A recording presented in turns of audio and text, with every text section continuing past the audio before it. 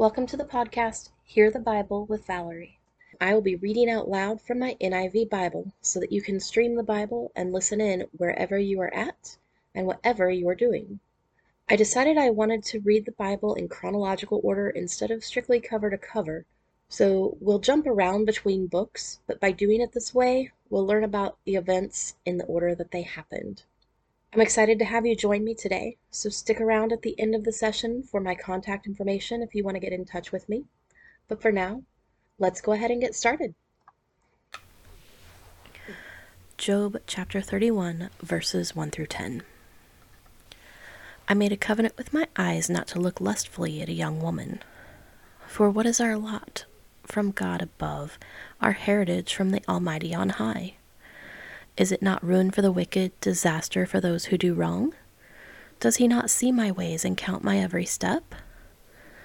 If I have walked with falsehood, or my foot has hurried after deceit, let God weigh me in honest scales, and he will know that I am blameless. If my steps have turned from the path, if my heart has been led by my eyes, or if my hands have been defiled, then may others eat what I have sown, and may my crops be uprooted. If my heart has been enticed by a woman, or if I have lurked at my neighbor's door, then may my wife grind another man's grain, and may other men sleep with her. Verses 11 through 15. For that would have been wicked, a sin to be judged. It is a fire that burns to destruction. It would have uprooted my harvest.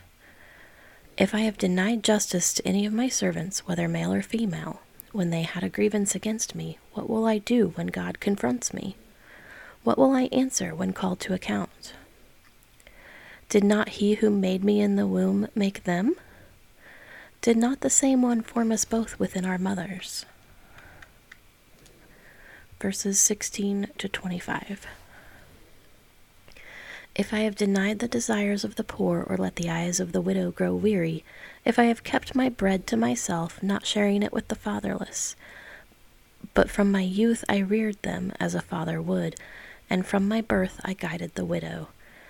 If I have seen anyone perishing for lack of clothing, or the needy without garments, and their hearts did not bless me for warming them with the fleece from my sheep, if I have raised my hand against the fatherless, knowing that I had influence in court, then let my arm fall from the shoulder, let it be broken off at the joint. For I dreaded destruction from God, and for fear of his splendor I could not do such things. If I have put my trust in gold, or said to pure gold, you are my security, if I have rejoiced over my great wealth, the fortune my hands had gained. Verses 26 through 30. If I have regarded the sun in its radiance, or the moon moving in splendor, so that my heart was secretly enticed, and my hand offered them a kiss of homage, then these also would be sins to be judged, for I would have been unfaithful to God on high. If I have rejoiced at my enemy's misfortune, or gloated over the trouble that came to him, I have not allowed my mouth to sin by invoking a curse against their life. Verses 31 to 35. If those of my household have never said, who has not been filled with Job's meat? But no stranger had to spend the night in the street, for my door was always open to the traveler. If I have concealed my sin as people do by hiding my guilt in my heart, because I so feared the crowd and so dreaded the contempt of the claps that I kept silent and would not go outside. Oh, that I had someone to hear me. I sign now my defense. Let the Almighty answer me. Let my accuser put his indictment in writing. Verses 36 to 40. Surely I would wear it on my shoulder. I would put it on like a crown. I would give him an account of my every step. I would present it to him as to a ruler. If my land cries out against me, and all its furrows are wet with tears, if I have devoured its yield without payment, or broken the spirit of its tenants, then let briars come up instead of wheat, and stinkweed instead of barley. The words of Job are ended. Job 32 Elihu, verses 1 through 7. So these 3 men stopped answering Job because he was righteous in his own eyes.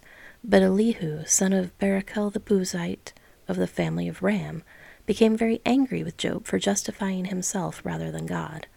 He was also angry with the 3 friends because they had found no way to refute Job, and yet had condemned him.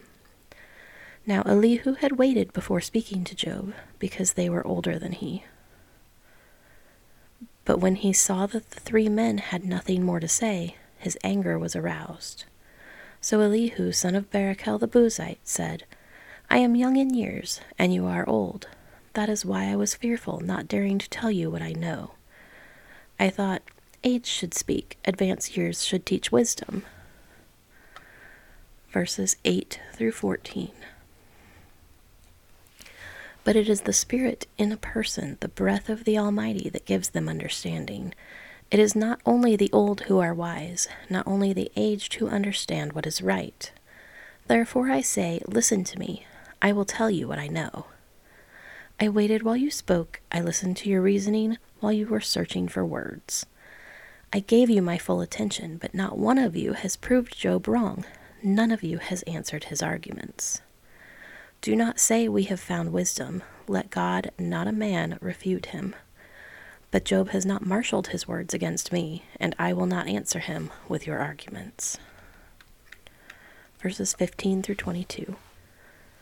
They are dismayed and have no more to say. Words have failed them.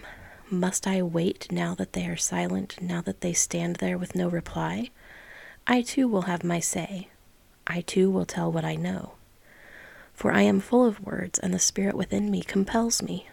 Inside, I am like bottled up wine, like new wineskins ready to burst. I must speak and find relief. I must open my lips and reply. I will show no partiality, nor will I flatter anyone, for if I were skilled in flattery, my Maker would soon take me away. Thank you so much for joining me for today's Bible reading. I am terrible at social media. However, I have just started a brand new Twitter account. My handle is @ValBibleRead.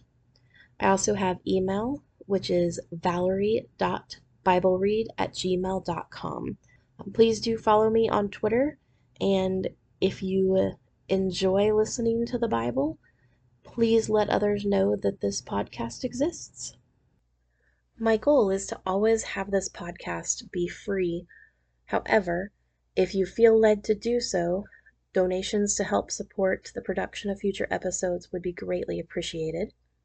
There's a link in the description that will take you to the main podcast page, where you can choose to either make a one-time or a recurring donation to help support the podcast and keep it on the air.